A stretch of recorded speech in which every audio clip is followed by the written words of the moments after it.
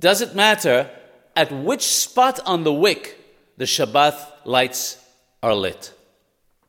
The answer is that the person who is lighting the Shabbat candles, which usually would be the Ba'alat Habayit, the lady of the home, must light the wick from the lower portion of the wick up, which is the lower third. In other words, if she is using candles, then as close to where the wax ends and the wick begins. If she's using oil, as close to where the oil ends and the wick begins. Because if she only lights the top of the wick and then takes her hand away, then it is considered as if the candle lit itself. And as such, she has not fulfilled the maswa, the precept of hadlakat nerot. It should be noted that the same applies to the menorah in the Beit HaMikdash, as well as lighting the Hanukkah lights.